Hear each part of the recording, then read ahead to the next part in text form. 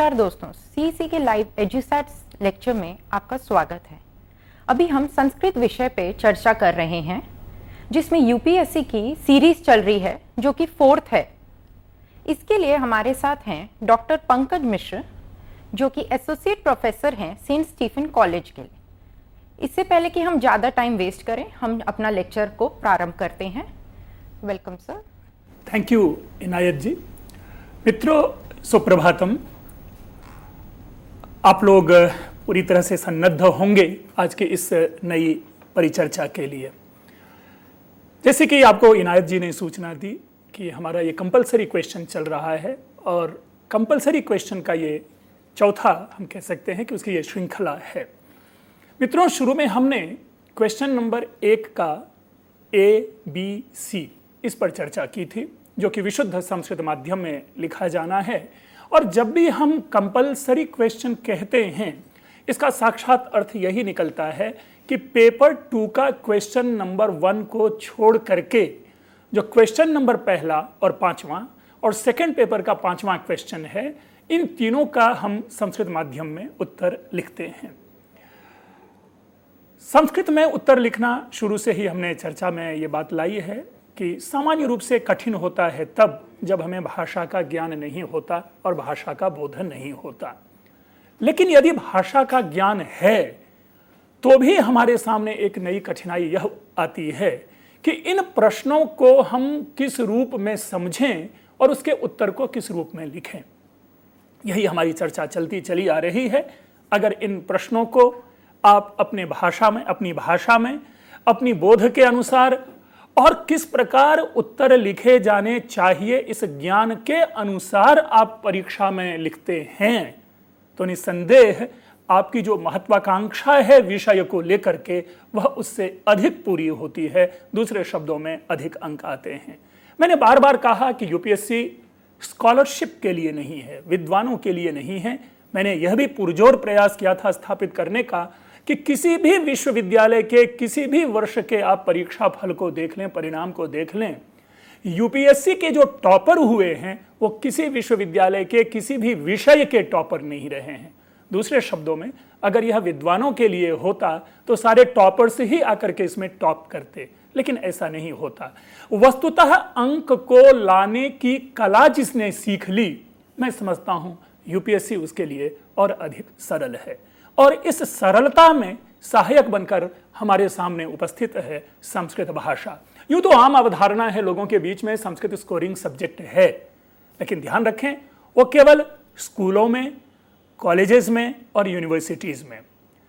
UPSC में आकर के ऐसी स्थिति नहीं रहती। इसमें भी अन्य विषयों के साथ ही आगे बढ़ने की बातें आ जाती है, लेकिन इनके कुछ प्रश्न ऐसे होते हैं जिनके सही उत्तर देने पे पूरे अंक आते हैं। उसी में प्रश्न संख्या 1, प्रथम पत्र का जो प्रश्न संख्या 1 है वह इसमें पूरी तरह से सक्षम है, जो आपको पूरे अंक दिलाने में सहायता पहुंचाती है। अगर 50 है तो 50 में 50 न भी आए, लेकिन आप 40 से 45 अंकों की परिकल्पना अवश्य ही कर सकते हैं, जो शायद किसी अन्य विषयों के साथ ऐसा नहीं होता। जैसे कि अभी हमने सूचना दी, हमने अपने पिछले व्याख्यान में प्रश्न संख्या 1 के सी लेवल तक के क्वेश्चन को हमने पढ़ा था, यानी 30 अंक के प्रश्न को हमने समझने का प्रयास किया था और उसको परीक्षा में कैसे लिखें हमने उसकी यहां पर परिचर्चा की थी। आज मैं मूल रूप से 2 प्रश्नों को लेकर के आया हूं जो 10-10 अंक के होते हैं और उन पर हम व्याख्या करेंगे, कैसे परीक्षा में उनके उत्तरों को लिखें। इससे मिलते जुलते अन्य किन किन प्रश्नों की संभावना हो सकती है, हम उनकी चर्चा यहां आपके साथ करेंगे। हम अंकों को लेकर के भी ध्यान में रखें कि एक और हमने बात आप लोगों के साथ शेयर की थी कि यदि 1 अंक का प्रश्न है तो एक सामान्य औसत बना लें, एक एवरेज की दृष्टि से देखें तो उसके उत्तर को 10 शब्दों में लिखा जाना चाहिए। लेकिन ध्यान रखेंगे, अगर किसी ने पूछ दिया कि राम कहां के राजा थे तो अब इसके लिए हम 10 अंक नहीं ला सकते। हम यहां पर केवल अयोध्या के राजा थे इतने मात्र से भी हम अपने उत्तर को ले सकते हैं। तो प्रश्नों की जो प्रकृति है, जो नेचर ऑफ क्वेश्चन से हैं, उनको ध्यान में रखते हुए शब्दों की सीमा हम निर्धारित करते हैं। लेकिन हमने औसतन कहा कि वो 10 शब्द होते हैं। कभी कभी यह 20 शब्द भी बन सकते हैं और कभी कभी यह 1 शब्द भी हो सकता है। इसी तरह अगर 10 अंकों वाले प्रश्न हैं तो हम यह तो मानकर अवश्य चलें कि यह विवरणात्मक है, डिस्क्रिप्टिव है और इसमें कम से कम 100 शब्द तो अवश्य ही होने चाहिए। संस्कृत के साथ शब्दों की गिनती को लेकर के, संख्या को लेकर के एक परेशानी अवश्य उत्पन्न होती है और वह परेशानी है समास युक्त शब्द होना, कंपाउंडेड वर्ड होना। जैसे कई बार चर्चा में हमने कही है, एक मैं वाक्य दोहरा रहा हूं कि अनवरत याग दक्षिणा रक्षित विशिष्ट संभार भासुर भूसर निकर घनदर्प कंदर्प सौंदर्य सोदर्य हृदय निर्वद्य रूपः, ये एक शब्द है। भूपो बभूव, भूपः एक शब्द और बभूव एक शब्द, तो 3 शब्द ये बने। तो इस प्रकार से यदि संस्कृत लिखे जाएं तो फिर वहां 100 शब्दों में नहीं, हमें तब यह कहना पड़ेगा कि 20 शब्दों में ही ऐसे प्रश्नों के उत्तर लिखें जहां पर कि इतने लंबे लंबे समासिक शब्द प्रयोग में आते हों। अस्तु, हम प्रारंभ करते हैं आपकी अपनी आज की अपनी मूल चर्चा और अपने मूल विषय को लेकर के। मित्रों, डी और ई ये 2 प्रश्न हैं। एक है अव्ययोपसर्गयोः स्वरूपम विलिख्य तयोर महत्वम प्रस्तूयताम, और दूसरा है काव्य समीक्षायाम औचित्य सिद्धांतस्य स्थानम प्रतिपाद्यताम। हम सबसे पहले प्रथम प्रश्न को लेकर के चर्चा करें। यह प्रश्न आपसे पूछा जा रहा है अव्यय, इंडेक्लिनेबल जिसे हम कहते हैं, और उपसर्ग हम जिसे प्रीफिक्स कहते हैं, इन दोनों के नेचर को हमें बताना है और हमें यह लिखना है, यह बताना है कि इसका क्या इंपॉर्टेंस है। ठीक है, आप इसे अनुवाद न समझें, मैं क्वेश्चन की व्याख्या रख रहा था। व्याकरण में अव्यय और उपसर्ग ये 2 महत्वपूर्ण शब्द हैं। आपसे एक और बात शेयर कर लूं, 2000 में यह पाठ्यक्रम परिवर्तित हुआ था। 2000 से लेकर के अभी तक यदि आप देखें तो अव्यय और उपसर्ग को लेकर के कई बार प्रश्न पूछे जा चुके हैं। सुनने में आसान लगता है कि अरे अव्यय है या उपसर्ग है, लेकिन वस्तुतः हमें इसकी व्याख्या करनी है कि अव्यय होता क्या है और उपसर्ग होता क्या है। तो इन दोनों का जो लक्षण है, इन दोनों के लक्षण को जब हम लिखेंगे तब तो यह अर्थ बना कि आपने उसके स्वरूप को स्पष्ट किया।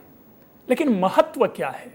ऐसे और भी कई तरह के प्रश्न पूछे जा सकते हैं। संधि का क्या महत्व है, समास का क्या महत्व है, कारक का क्या महत्व है, या कारक में भी और आगे चलें तो हम ये पूछ सकते हैं कि करण कारक और अपादान में क्या अंतर है। तो ऐसे छोटे छोटे प्रश्न होते हैं जो बहुत कठिन नहीं है, क्योंकि हम यह समझ के चल रहे हैं कि आप बखूबी यूपीएससी के संस्कृत सिलेबस को जान चुके होंगे। तो ये इन प्रश्नों की संभावना होती है, इसलिए ये प्रश्न घबराने वाले नहीं होते हैं।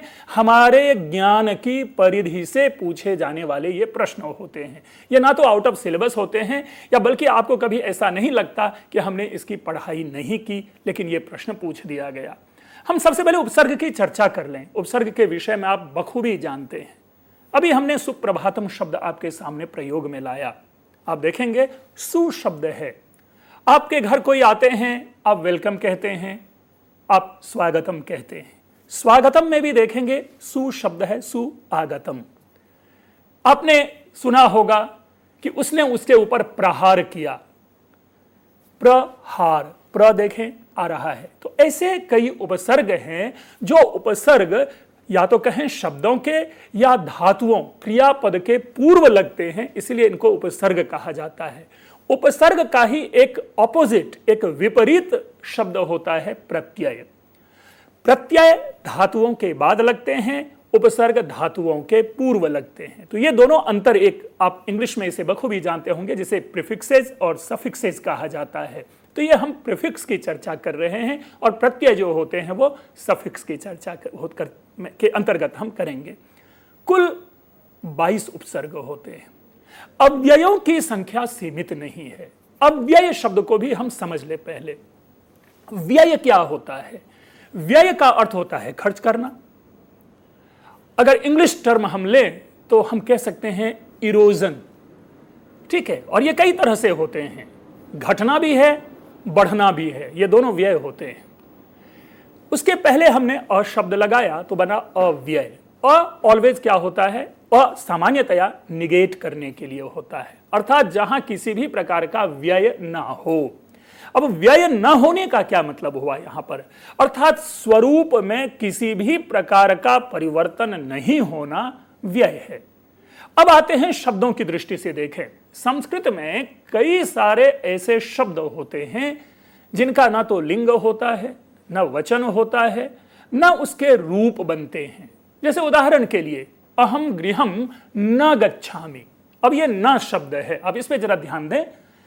अगर कोई भिन्न शब्द होता, जैसे राम है तो उसके हम रूप बना लेते हैं, बालक शब्द हैं हम रूप बना लेते हैं बालकस्य या बालके या बालकम, लेकिन ना शब्द का कोई रूप नहीं चलता, ना तो इसका नस्य बनेगा ना इसका ने बनेगा, अर्थात इसका कोई रूप नहीं चलेगा। आपने कई सारे ऐसे शब्द, अपि शब्द सुना होगा, अपि का अर्थ होता है भी, हिंदी में भी प्रयोग करते हैं एव, एव यानी ही के लिए अर्थ आता है, जैसे तथैव। अब ये जो शब्द है, इस शब्द की कोई, हम किसी भी रूप में इस शब्द में परिवर्तन नहीं लाते। तो जिन शब्दों में लिंग, वचन और विभक्ति के अनुसार किसी भी प्रकार का परिवर्तन न आए, ऐसे शब्द अव्यय कहलाते हैं। और ऐसे अव्ययों की संख्या, हम ये तो नहीं कहेंगे अनंत हैं, लेकिन ऐसे अव्ययों की संख्या बहुत अधिक है। और इन शब्दों की, इन अव्ययों की जानकारी के आधार पर ही हम अपनी कई सारी अभिव्यक्तियों को प्रयोग में लाते हैं। हम हिंदी में कहते हैं जब, तब, कब, तो आप पाएंगे संस्कृत में भी है यदा, कदा, तदा, ऐसे शब्द हैं। या इसी तरह हम कल, आने वाला कल, जाने वाला कल, आज, ऐसे शब्द प्रयोग करते हैं। संस्कृत में भी हम अद्य, आज के लिए प्रयोग में लाते हैं। श्वः, जो आने वाला कल है, और ह्यः, जो बीता हुआ कल है। और ये ऐसी प्रकृति केवल संस्कृत भाषा मात्र की नहीं है। अगर आप अन्य भाषाओं को भी जानते हो, चाहे इंग्लिश है, जैसे वहां पर भी हम ऑल्सो यूज कर लेते हैं, तो वो भी वहां पर क्या है, इनडिक्लिनेबल है, वहां पर वो अव्ययात्मक रूप है उसका। तो इस प्रकार से हमने आपको अपनी भाषा में अव्यय और उपसर्ग को समझाने की कोशिश की। अब प्रश्न उत्पन्न होता है कि इसका महत्व क्या है, कि व्याकरण की दृष्टि से यदि इसे देखें तो महत्व कैसे हम स्थापित करें। किसी भी क्षेत्र में आप चले जाएं, किसी भी पेपर को आप पढ़ें, हर पेपर में एक जरूर प्रश्न होता है इंपॉर्टेंस के लिए, चाहे वो आप सोशियोलॉजी की बात करें, चाहे वो पॉलिटिकल साइंस की बात करें, चाहे एंथ्रोपोलॉजी की बात करें, या किसी अन्य ऐसे विषयों की चर्चा करें, हिस्ट्री की बात करें, उसमें एक महत्व पर आधारित प्रश्न होते हैं, पूछे जाते हैं। ये महत्व क्या है? हम सामान्य महत्व की स्थापना इस रूप में करें, यदि है तो क्या प्रभाव पड़ रहा है, और यदि नहीं होता तो क्या प्रभाव पड़ता। इन्हीं दोनों का सामान्य जो उत्तर है वह महत्व की स्थापना करता है। अब आते हैं अव्यय और उपसर्ग के संदर्भ में, इस महत्व को हम जानते हैं। अव्यय को आप पाएंगे भाषा बनाने में, और खास करके जो व्यक्ति पद्य का निर्माण करते हैं। हम आप सभी जानते हैं कि कविता और जो पद्य होते हैं, संस्कृत में जिसे हम श्लोक यदा कदा कह लेते हैं, यूं तो श्लोक शब्द का प्रयोग केवल अनुष्टुप छंद के लिए किया जाना चाहिए, अन्य सारे के सारे जो होते हैं वो पद्य होते हैं। उन पद्यों में शब्दों की संख्या सीमित होती है। जैसे उदाहरण के लिए हम एक श्लोक लें, तथा समक्षम दहता मनोभवम पिनाकिना भग्न मनोरथा सती निनिंद रूपम हृदयेन पार्वती प्रियेषु सौभाग्य फला ही चारुता। अब इसमें आप पाएंगे 4 चरण हैं, और प्रत्येक चरण में 12 वर्ण होते हैं। और आप इसमें पहला ही शब्द आपने देखा, तथा समक्षम। तथा शब्द अव्यय है। अब यहां पर तथा के लिए कई सारे, जैसे तदनंतरम हो सकता है, या कह सकते हैं कि अस्य अनंतरम, एतस्य अनंतरम, ऐसे शब्द बनाएंगे तो छंद में दोष उत्पन्न हो जाएगा। लेकिन हम अव्यय की सहायता से तथा शब्द वहां रख करके महाकवि कालिदास ने कुमार संभवम के पंचम सर्ग के प्रथम पद्य के प्रथम शब्द के रूप में अव्यय का प्रयोग कर लिया। तो छंद में सहायता पहुंचाती है। कभी कभी जो हमारी अभिव्यक्ति होती है, उस अभिव्यक्ति को अत्यंत एम्फेटिक वे में प्रस्तुत करने में अव्यय की भूमिका होती है। अब देखें, जैसे हम कहते हैं ही, राम ही जाएगा, संस्कृत में उसके लिए एव शब्द है, रामः एव गमिष्यति। इसी तरह एक और बात, किसी भी बात को निश्चयात्मक रूप में रखने के लिए कि यही बात सत्य है, किल है, वे है, ननु है, खलु है, ऐसे अव्ययों का प्रयोग कर लेते हैं। तो अभिव्यक्ति के लिए भी अव्यय का प्रयोग हम करते हैं। उपसर्ग का इससे भिन्न है। उपसर्ग भाषा में सुंदरता उत्पन्न करता है। उपसर्ग चमत्कार उत्पन्न करता है भाषा में। और तो और उपसर्ग के प्रयोग से एक ही शब्द के कई अर्थ बदल जाते हैं, बन जाते हैं। जैसे हमारे सामने एक शब्द है हार। ह्री धातु में घय प्रत्यय लगा करके हार शब्द बनता है। अब इस हार शब्द में देखें, आप प्र लगा दें, प्रहार बन गया। वि उपसर्ग लगा दें, विहार यानी क्रीड़ा। सम उपसर्ग लगा दें, संहार यानी अगेन मारने के अर्थ में। उप उपसर्ग लगा दें, उपहार यानी गिफ्ट। आप देखें कि हार शब्द है, हमने 4 उपसर्गों का प्रयोग किया इसके साथ और हमारे सामने 4 भिन्न भिन्न अर्थ आ गए। एक और देखें, हम कहते हैं आख्या, व्याख्या, प्रख्या। अब देखें, ख्या धातु है जिसका अर्थ होता है कहना। अब वहां पर हम व्याख्या लगा देते हैं तो अर्थ हो जाता है विश्लेषण करना। प्रख्या हो जाता है, मतलब प्रत्याख्या हो जाता है प्रत्याख्यान करना, किसी को डांटना, डपटना, उसके मुंह पे उसकी शिकायत, उसकी निंदा करना। और आख्या नाम आदि के अर्थ में आ जाता है। तो देखिए, छोटे छोटे उपसर्ग हैं लेकिन बड़े बड़े अर्थों को दे जाता है। खास करके कवियों के लिए, खास करके लेखकों के लिए, खास करके अपनी अभिव्यक्ति को और अधिक स्पष्ट बनाने के लिए उपसर्गों की भूमिका होती है। तो इस रूप में अव्यय और उपसर्ग के महत्व हैं। ये तो हमने इस प्रश्न के उत्तर में आपको अपनी भाषा में व्याख्या दी, लेकिन यूपीएससी में इसे लिखा कैसे जाना चाहिए उसका प्रारूप है हमारे सामने। चूंकि यह संस्कृत माध्यम में प्रश्न है, इसीलिए संस्कृत माध्यम में इसके उत्तर हैं जो आपके सामने हैं। आप लोग इसे स्लाइड्स के माध्यम से समझ सकते हैं। हमने सबसे पहले देखिए वाक्य का निर्माण किया है और लिखा है कि संस्कृत व्याकरणस्य विविध विधायाम अव्ययोपसर्गयोः विशिष्टा भूमिका वर्तते। प्रथमं तावदनयोः स्वरूपम। यानी संस्कृत व्याकरण के विविध आयाम, विविध जो विधा है, उस विधा में अव्यय और उपसर्ग की महत्वपूर्ण भूमिका है। उसमें सबसे पहले हम इसके स्वरूप को समझते हैं।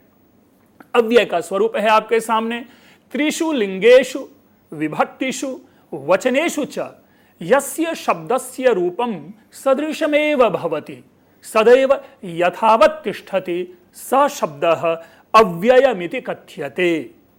अब जो बातें हमने आपके सामने हिंदी में दोहराई थी, उसी को संस्कृत में लिखा हुआ है कि 3 लिंगों में, विभक्तियों में, वचनों में जिस शब्द का रूप एक समान रहे और जो सदैव एक ही तरह से स्थित हो, वह क्या है? अव्यय कहलाता है। अब इस अव्यय के लिए एक बड़ा ही सुंदर पद्य है, प्रयोग में लाया जाता है। जो पद्य आपने देखा होगा वो पद्य है, सदृशम त्रिषु लिंगेषु सर्वासु च विभक्तिषु सर्वेषु च वचनेषु यन्नव्येति तदव्ययम। अव्यय का वही लक्षण जो ऊपर में आपको गद्य रूप में लिखा हुआ है, उसी को पद्य रूप में वहां पर एक सुंदरता उत्पन्न करने के लिए, अपने कथन को संदर्भ के माध्यम से प्रमाणित करने के लिए इस पद्य को यहां पर रखा। अब है अव्ययेषु कतिपयानि क्रिया विशेषणानि सन्ति। अब अव्यय भी कई प्रकार के होते हैं। हमारे पास समय नहीं होगा परीक्षा में, इसलिए हमने सारे प्रकार के अव्ययों का वर्गीकरण करके उसकी व्याख्या नहीं की है। हमने संकेत मात्र से आपके सामने ये रखा है कि कई अव्यय होते हैं जिसमें क्रिया विशेषण होते हैं, जैसे पृथक है, वृथा है आदि है।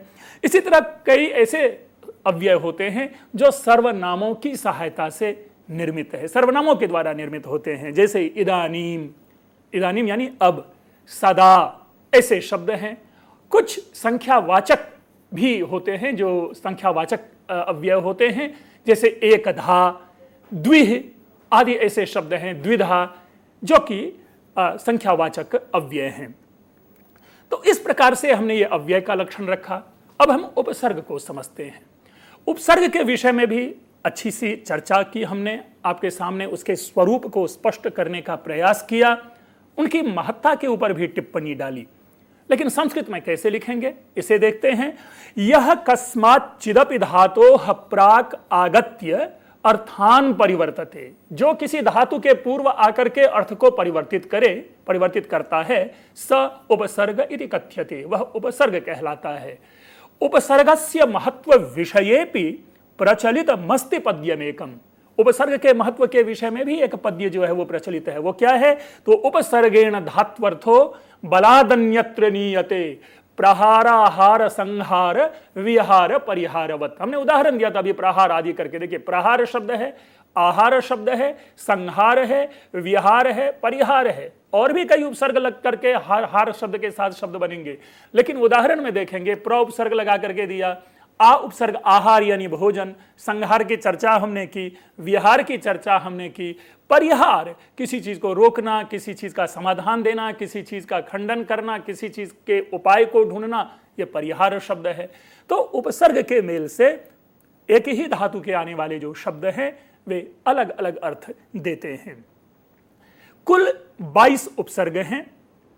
धातु के साथ उपसर्ग के प्रयोग में हम 3 प्रकार के परिवर्तन देखते हैं। अगर आप उपसर्गों का प्रयोग करेंगे तो हमें परिवर्तन, तो हमने तय कर लिया कि परिवर्तन होता है, लेकिन वे क्या क्या परिवर्तन होते हैं हमने उनका एक वर्गीकरण किया। और ये 3 प्रकार के परिवर्तन होते हैं कि क्रियायाः अर्थः परिवर्त्यते। जो क्रिया के अर्थ होते हैं उसमें परिवर्तन आ जाता है। अभी स्पष्ट किया था, क्रियायाः अर्थेषु वैशिष्ट्यम आगच्छति। जो क्रियाओं के अर्थ होते हैं उनमें विशिष्टता आ जाती है। जैसे उदाहरण के लिए भी मैंने स्वागतम शब्द प्रयोग किया था। सामान्य रूप से देखिए, गतम का अर्थ होता है गया, आगतम का अर्थ हुआ आया, ठीक है, उसमें सु उपसर्ग लगा दिया, क्या हो गया? स्वागतम। मन की सारी सुंदरतम भावना किसी व्यक्ति के लिए उस सु उपसर्ग ने अभिव्यक्त कर दिया। हम सामान्य रूप से कह सकते हैं कि आ गए, लेकिन जैसे ही स्वागत शब्द कहा, स्वागतम शब्द कहा, उस व्यक्ति के मन में भी प्रसन्नता उत्पन्न हो गई और हमने अपनी समस्त विनम्र भावना उसके लिए समर्पित कर दी। तो यह है उपसर्ग का महत्व। फिर है क्रियायाः एव अर्थस्य अनुवर्तनम भवति। और क्रिया के लिए ही, क्रिया का ही जो है अर्थ अनुवर्तन करता है, उसका अनुसरण करता है। महत्व की चर्चा करते हैं। महत्व के विषय में आपके सामने बातें स्पष्ट की थी। अव्ययोपसर्गयोः प्रयोगेण वाक्येषु सौष्ठवम भाषायां च चमत्कारम आगच्छति। क्लियर है कि वाक्य में सौष्ठव और भाषा में चमत्कार आता है। भाषा सिद्धाः परिष्कृताः च परिलक्ष्यते। यानी जो भाषा है वो सिद्ध, जकड़ी हुई, सुंदर, जैसे लग रहा है कि भाषा के ऊपर आपका अधिकार हो, और एक परिष्कृत भाव प्रकट होता है उस भाषा से। और पद्येषु च पादपूर्त्यर्थम अनयोः प्रयोगः क्रियते। और पद्य में भी क्या होता है, छंद में भी हम पादपूर्ति के लिए अव्ययों का, यदा कदा उपसर्गों का प्रयोग कर लेते हैं। इतना मात्र अगर परीक्षा में सज्जी होकर के, अगर आप सज्जित होकर के उत्तर प्रस्तुत करते हैं और ये 10 अंक का है, मैं ये नहीं कह सकता कि 10 के 10 पूरे मिल सकते, लेकिन मैं ये अवश्य ही कह सकता हूं कि इस उत्तर पे 2 नहीं मिलेंगे, 3 नहीं मिलेंगे, 4 नहीं मिलेंगे, 5 नहीं मिलेंगे, बल्कि 7-8 के करीब में इसके अंक जरूर आने चाहिए, जरूर आ सकते हैं। और आप लोग सभी जानते हैं कि हमें उत्तर टू द पॉइंट लिखना होता है। किसी भी प्रकार की आपने इसमें बनावटी भाषा नहीं देखी होगी। विषयों को प्रस्तुत करने में कृत्रिमता नहीं आती कि वे बड़े अच्छे थे, उनके जैसे कोई नहीं थे, वे महान थे, वे नहीं होते तो ऐसा होता। ये सब जो सुपरफिशियल चीजें हैं वो उनका समावेश हम उत्तर में नहीं करते। हमें उत्तर में वस्तुनिष्ठ भाव से उत्तर को आगे बढ़ाना होता है। तो ये जो अव्यय और उपसर्ग है, हमने इसकी चर्चा की। इसके बाद एक अन्य प्रश्न लेंगे इसी क्वेश्चन संख्या 1 के ई श्रेणी का, और उस विषय पर हम चर्चा करेंगे। तब तक आप लोगों से थोड़ी देर के लिए मैं विराम नहीं बल्कि विश्राम चाहता हूं। आपका धन्यवाद।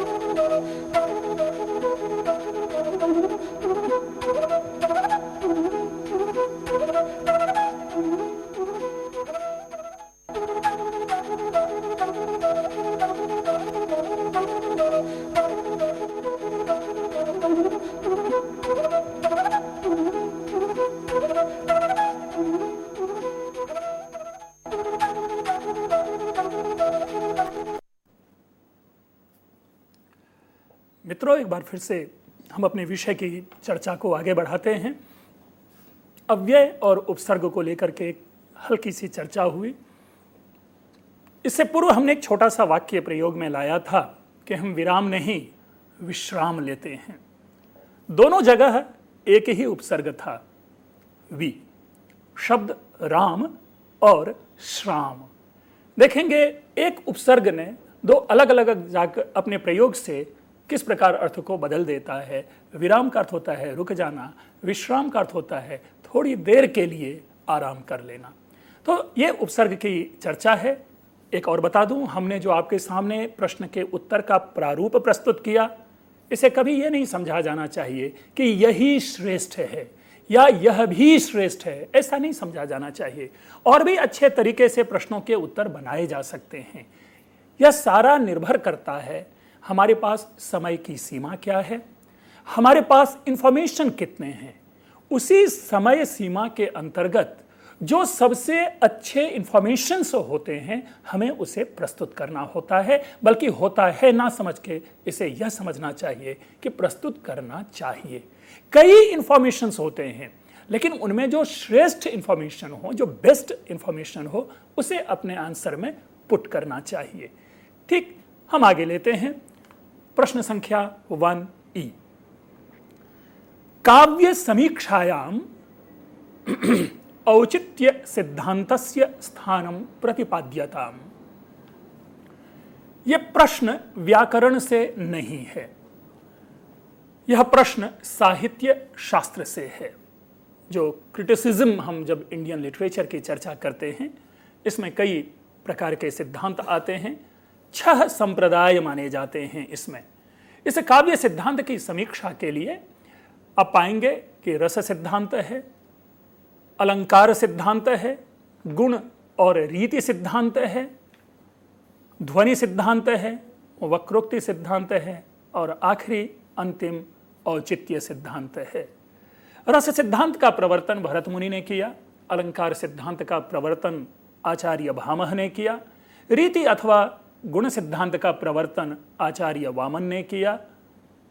इसी तरह ध्वनि सिद्धांत का प्रवर्तन आचार्य आनंदवर्धन, वक्रोक्ति का कुंतक ने और औचित्य का आचार्य क्षेमेंद्र ने किया।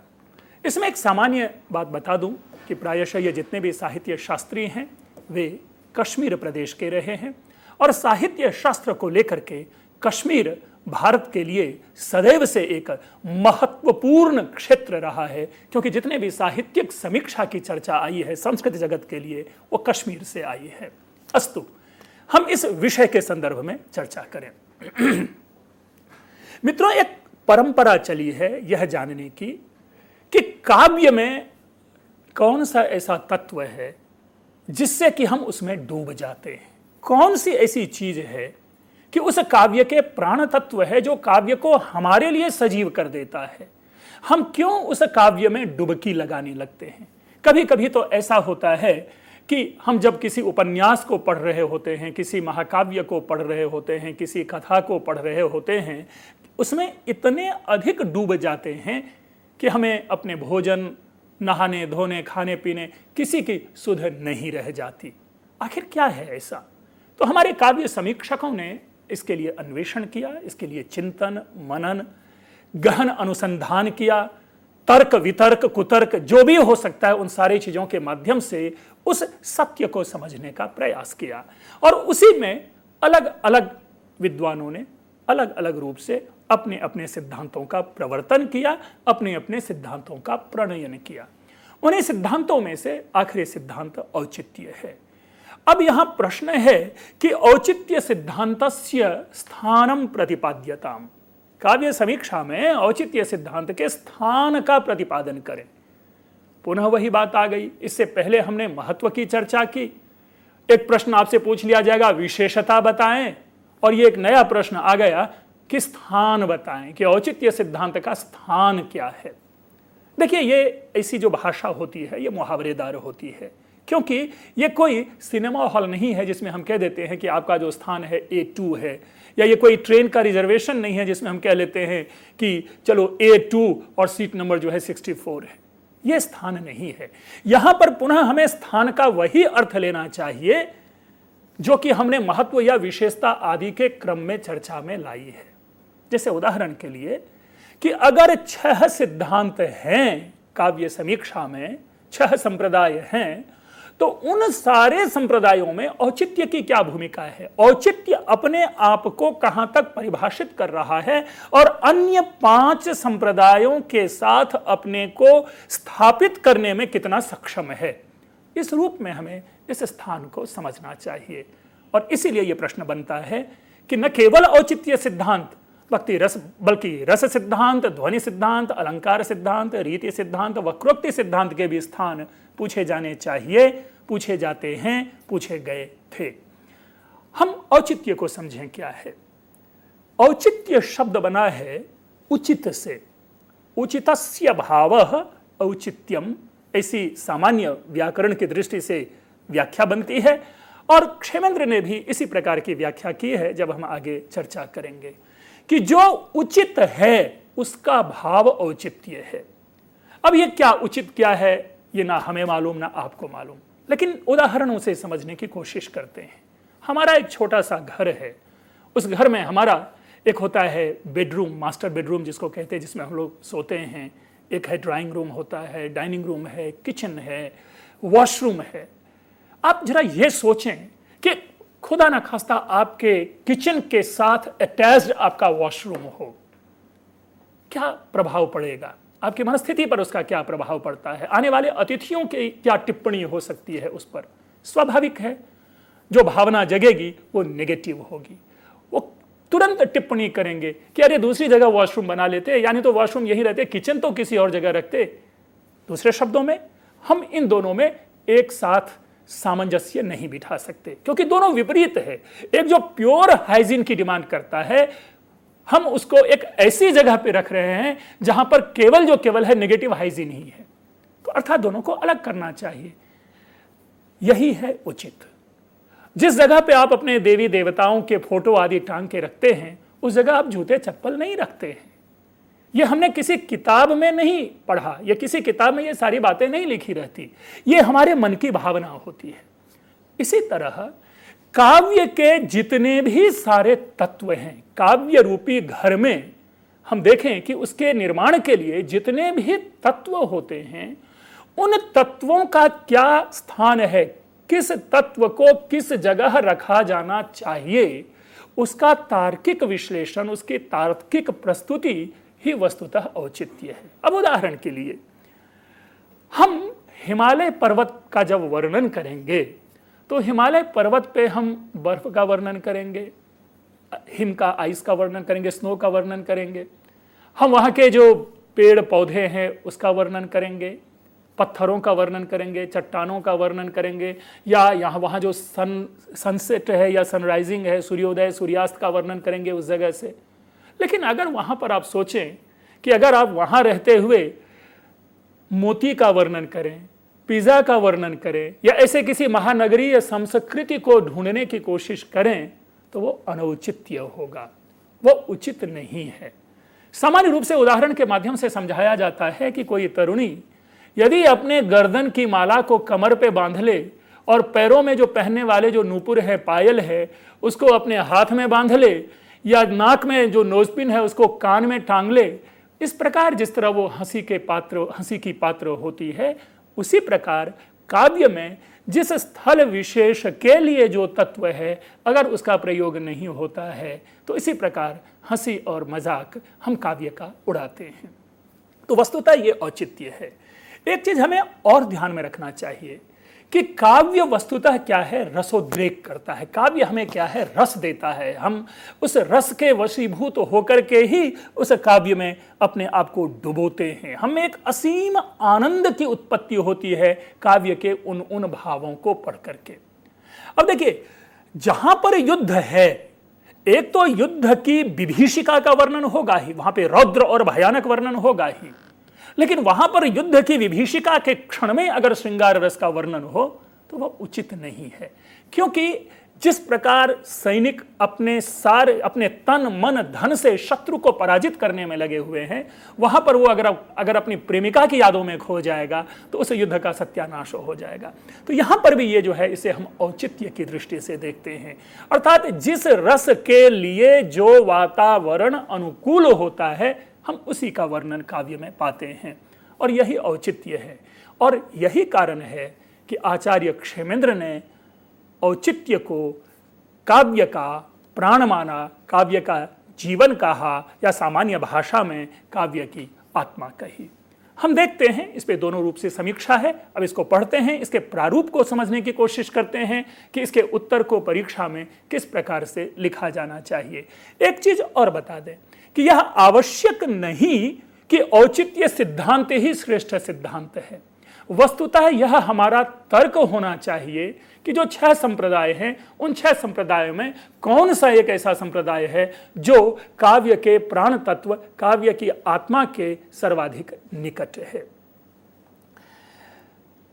उत्तर देखते हैं। औचित्य सिद्धांतस्य प्रवर्तनम अभिनव गुप्ताचार्यस्य शिष्येण क्षेमेंद्रेण स्वविरचिते औचित्य विचार चर्चा नामके काव्य शास्त्रीय ग्रंथे कृतम। भाषा की दृष्टि से देखें, अत्यंत सरल है कि औचित्य सिद्धांत का प्रवर्तन अभिनव गुप्त के शिष्य आचार्य क्षेमेंद्र के द्वारा अपने ही लिखे गए ग्रंथ औचित्य विचार चर्चा नामक काव्य शास्त्रीय ग्रंथ में किया गया है। औचित्यम लक्षयन, यानी औचित्य का लक्षण देते हुए असौ कथयति, वे कहते हैं यद वस्तु यस्य सदृशम भवति, जो वस्तु जिसके समान होते हैं तद उचितम, वही उचित है। अपिच, और उचितस्य यद भावः तद औचित्यम, और उचित का जो भाव है वह औचित्य है। इसके लिए क्षेमेंद्र ने एक बड़ी अच्छी कारिका हमारे सामने प्रस्तुत की है, जिसका कि भाव हमने ऊपर प्रस्तुत किया। वो कारिका है उचितम प्राहुराचार्याः सदृशम किल यस्य तत् उचितस्य यो भावः तदौचित्यम प्रचक्षते। औचित्य विषये तस्य कथनमस्ति यद् यथा शरीरम आभूषणानां समुचित प्रयोगेणैव सौंदर्यम आवहति, अनुचित प्रयोगेण हास्यास्पदं भवति, तथैव काव्येपि गुणालंकार रसादीनां समुचित निवेशनमेव काव्यतत्त्वानां प्रयोगे अनौचित्यत्वात् काव्यम हास्यम जनयिष्यति। हम इसके भाव को समझ लें। हमने यहां पर यह कहने की कोशिश की है कि औचित्य के विषय में उनका यह कथन है कि जिस प्रकार शरीर आभूषण के, यानी सुंदर सुंदर आभूषण के सुंदर प्रयोग से सौंदर्य को धारण करता है और अनुचित प्रयोग से हास्य को उत्पन्न करता है, उसी प्रकार काव्य में भी गुण हो, अलंकार हो, रस हो, इन सारे तत्वों के समुचित प्रयोग से ही काव्य के प्राण तत्व ये औचित्य है, यह काव्य में सौंदर्य उत्पन्न होता है। और इन काव्य तत्वों के अनौचित्य से, अर्थात अनुचित प्रयोग से हास्य उत्पन्न होता है। क्षेमेंद्र कथयति यत्, क्षेमेंद्र कहता है क्या कि अलंकारास्त्वलंकाराः गुणा एव गुणाः सदा, कि भाई अलंकार तो अलंकार होते हैं, गुण तो गुण होते हैं।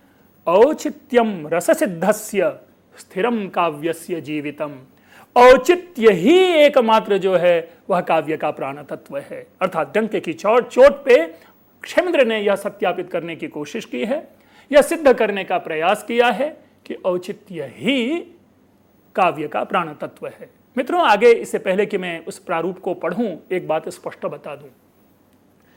परंपरा से ही हमारे यहां 2 प्रकार की विधा आई है आत्म तत्व को लेकर के। एक तत्व ऐसा है जो शरीर के अंतर्गत अंतः जो चेतना है उनको आत्मा कहने की अवधारणा रही है, और एक दूसरा रहा है जो कि बाह्य शरीर को ही आत्मा कहते रहे हैं। आप समझ पा रहे होंगे कि ये 2 विधा स्पष्ट रूपेण है, जिसमें कि एक चार्वाक एक जो है जो कि पूरे शरीर को ही आत्मा कहते हैं। इसी प्रकार काव्य समीक्षा में भी 2 प्रकार के रूप चले।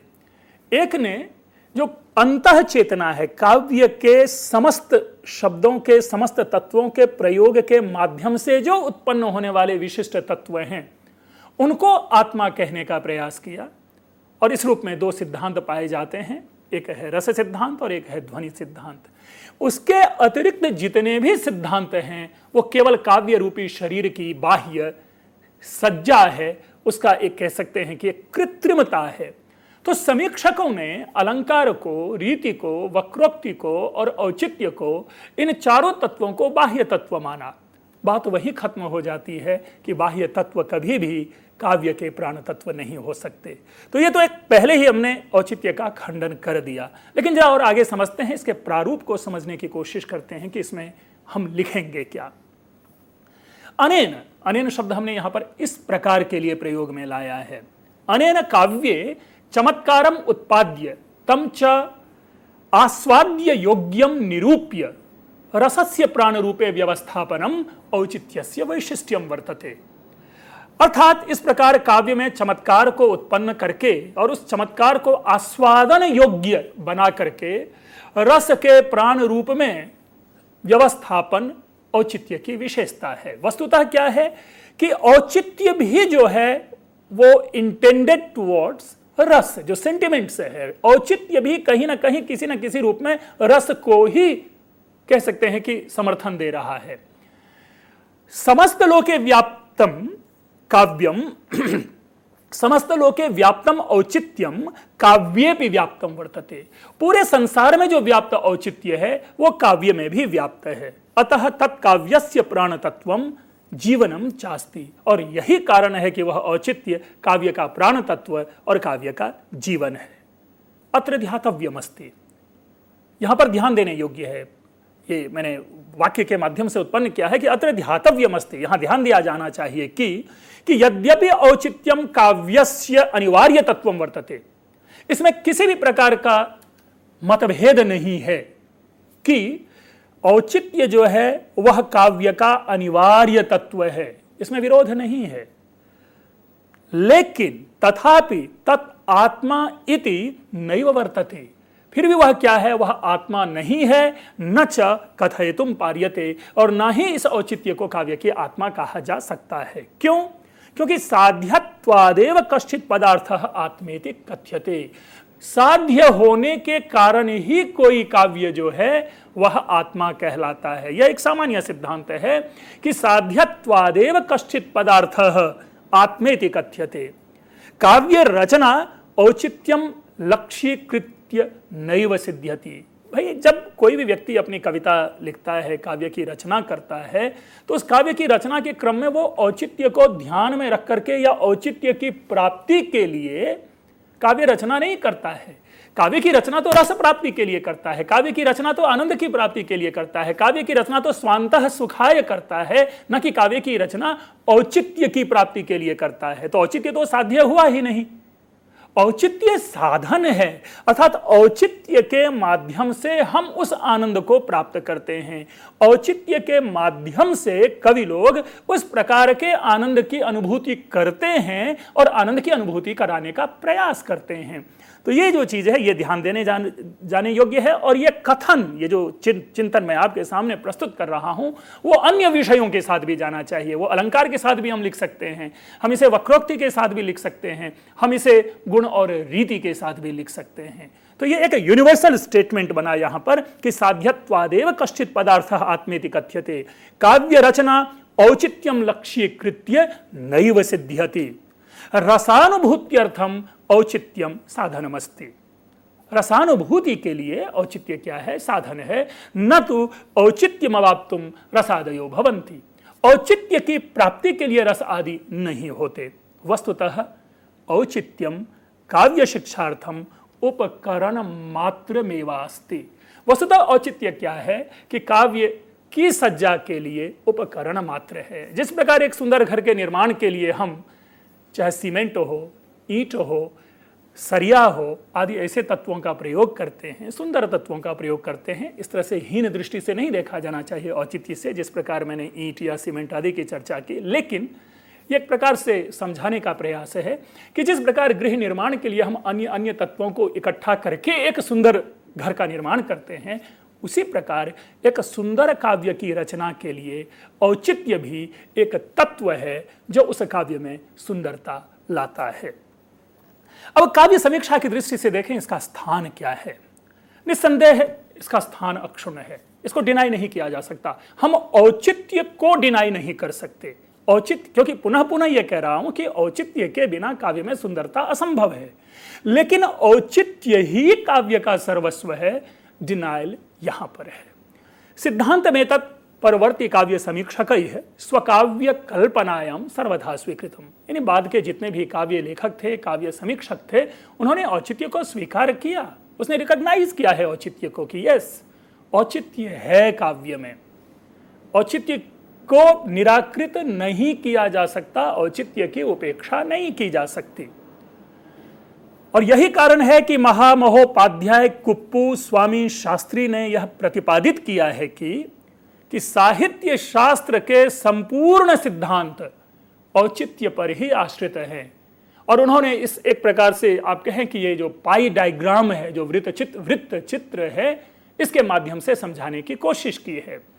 संयोग ऐसा है कि ये चूंकि मेरी टेक्निकलिटी है जिसके कारण बहुत बढ़िया आपके सामने प्रस्तुति नहीं है इस पाई डायग्राम की, लेकिन जो समझने योग्य बातें हैं हम उसे समझ लेते हैं इसके माध्यम से। आपके सामने जो पाई डायग्राम है, एक तो पूरा एक होल है जो आउटर पार्ट है, उसके बाद आप एक ट्रायंगल देखेंगे, फिर उस ट्रायंगल के भीतर भी एक आप पाएंगे कि एक सर्कल है, और उस सर्कल के भीतर एक आप पाएंगे ट्रायंगल है।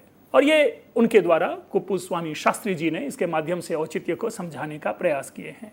तो जो इनर मोस्ट ट्रायंगल है हम उसके माध्यम से समझने की कोशिश करते हैं। अब उस ट्रायंगल का सबसे जो ऊपर वाला एंगल है वहां ग्रीन में आप देखेंगे लिखा हुआ है रीति है, और जो दोनों बेस है, बेस कॉर्नर जो है, दोनों एंगल है, उसमें एक जगह पाएंगे लिखा हुआ है गुणाः और एक है अलंकार। यानी दूसरे शब्दों में कि और जो सर्कल है उस सर्कल को रेड वक्रोक्ति से हमने दिखाया है, अर्थात रीति, अलंकार और गुण उस वक्रोक्ति में समाहित है। दूसरे शब्दों में गुण, अलंकार और रीति की जो महिमा है, उसका जो महत्व है, वक्रोक्ति की अपेक्षा कम है। आप पाएंगे फिर जो आउटर ट्रायंगल है उसमें अपर मोस्ट आप पाएंगे रसः लिखा हुआ है, और सबसे नीचे जो दो बेस है ब्लू में ध्वनि और अनुमिति है। इस आधार पर वक्रोक्ति से श्रेष्ठ ये तीनों हैं, रस है और ध्वनि है। अनुमिति शब्द की चर्चा में यहां कर दूं कि ये अनुमिति आप शंकुक के द्वारा प्रवर्तित जो रस सूत्र की व्याख्या में अनुमितिवाद है उसे ना समझे। ये महिम भट्ट द्वारा प्रवर्तित अनुमिति है, इसलिए यहां पर अनुमिति शब्द को महत्व दिया है कुप्पू स्वामी शास्त्री ने, जो महिम भट्ट के द्वारा प्रतिपादित है। और आउटर जो सर्कल है, जो बिगर सर्कल है, जिसको हम यूनिवर्सल कह सकते हैं, उसको उन्होंने दिखाने की कोशिश की है कि वह औचित्य है। दूसरे शब्दों में औचित्य में ही अन्य सारे सिद्धांत समाहित है, ऐसा कुप्पू स्वामी शास्त्री ने प्रतिपादित करने का प्रयास किया है। ध्यान रखेंगे, हम उनके माध्यम से हम प्रस्तुत कर रहे हैं कि औचित्य का स्थान क्या है, लेकिन निष्कर्ष ये नहीं है कि औचित्य में ही सारे सिद्धांत समाहित है, क्योंकि हमने इसका पहले से ही खंडन कर दिया। तो मित्रों, इतना मात्र ये जो आपसे 10 अंक का प्रश्न पूछा गया, हम इतना मात्र इस प्रश्न के उत्तर में लिखते हैं, और निस्संदेह औचित्य विषयक जितनी भी बातें हो सकती है, औचित्य विषयक नहीं, औचित्य सिद्धांत विषयक जितनी बातें हो सकती है, उन सारी बातों को इसके अंतर्गत समाविष्ट करने का प्रयास किया गया है। पुनः हम यही कहेंगे कि इसे ना तो सर्वश्रेष्ठ माने और ना ही निकृष्ट माने। हम इसे जरूर कहते हैं कि एक मॉडल है, एक प्रारूप है, इससे भी सुंदर लिखा जा सकता है, इससे भी सुंदर बनाया जा सकता है, लेकिन मैंने अपनी योग्यता और प्रतिभा के अनुरूप इसे आपके सामने प्रस्तुत किया। और मैं ऐसा समझता हूं कि इतना मात्र यदि आप परीक्षा में लिखते हैं तो 10 में 7 और 8 नंबर अवश्य आते हैं। और हमने कहा था क्वेश्चन नंबर 1 के विषय में जो कंपलसरी है, जो आज मेरा ये अवसान हो रहा है, ये श्रृंखला जो कंपलसरी क्वेश्चन पेपर नंबर 1 के जो हैं वो यहाँ खत्म हो रही है, क्योंकि इसके आगे हम क्वेश्चन नंबर 2, 3, 4, 5, 6, 7, 8 और कई सारी चीज़ें हैं जिनको आपके लिए लाएंगे। तो ये उत्तर आप देखें, तदनुरूप अन्य और भी कोई प्रश्न बनते हैं तो उसको तैयार करें। आपसे मेरा एक संवाद मात्र इतना है, आपके बार बार क्वेश्चंस आते रहते हैं। आपने पुस्तकों के नाम के विषय में भी चर्चा की है, कई सारे ऐसे कमेंट हैं, मैं पुस्तकों के भी नाम बताऊंगा। और यथाक्रम जैसे जैसे हमारा विषय आता जाएगा हम बताते जाएंगे। व्याकरण के लिए कोई खास पुस्तक नहीं है, इसलिए उन पुस्तकों की चर्चा हम नहीं करते। लेकिन हाँ, सामान्य रूप से समझने के लिए अगर आपके पास वृहद अनुवाद चंद्रिका है और संस्कृत सहचर, ये 2 किताब मैं बार बार लोगों से कहता हूँ। वृहद अनुवाद चंद्रिका मोतीलाल बनारसी दास से पब्लिश्ड है, उसके लेखक का नाम है चक्रधर नौटियाल हंस, और स्टूडेंट्स फ्रेंड्स से प्रकाशित है संस्कृत सहचर, जिसके लेखक हैं डॉक्टर राधा मोहन उपाध्याय। तो ये दोनों अगर आपके पास हैं तो तत्काल समस्या का समाधान हो सकता है। अन्यथा बाजार में व्याकरण से संबद्ध जितनी भी पुस्तकें हैं आप उसे खरीद करके उनसे लाभान्वित हो सकते हैं। मन में उठने वाले यदि कोई संदेह हो, कोई संशय हो, तो आप कमेंट के माध्यम से या डायरेक्ट फोन करके यहाँ करके आप उन प्रश्नों के उत्तर पा सकते हैं। मैं आपसे यह भी जानना चाहूँगा कि प्रायोरिटी बेसिस पे, जो प्रायोरिटी हो आप लोगों की, उसमें मैं किस विषय की चर्चा सबसे पहले करूं। यदि आप अगर मेरे सामने दें तो मैं भी धन्य समझूंगा कि आप लोगों की समस्या का समाधान कर सकूं। अन्यथा मैं अपनी भावना से अपने विषयों का प्रतिपादन आपके पास करता रहूंगा। बस इसी के साथ मैं आज की ये जो अपनी परिचर्चा है वो मैं यहाँ खत्म करता हूँ। लेकिन ये परिचर्चा खत्म हो रही है, विषय का समाधान नहीं खत्म हो रहा है। हमारी ये श्रृंखला लगातार चलती रहेगी। आप लोग सुनते रहें, आप लोग टिप्पणी करते रहें और उस टिप्पणी से हमें भी ऊर्जा प्रदान करते रहें ताकि और सुंदर तरीके से आपकी समस्याओं का मैं समाधान कर सकूं। धन्यवाद। दोस्तों, आशा करते हैं आपको आज का संस्कृत लेक्चर पसंद आया होगा। आने वाले समय में और ऐसे संस्कृत लेक्चर होते रहेंगे। तब तक के लिए धन्यवाद।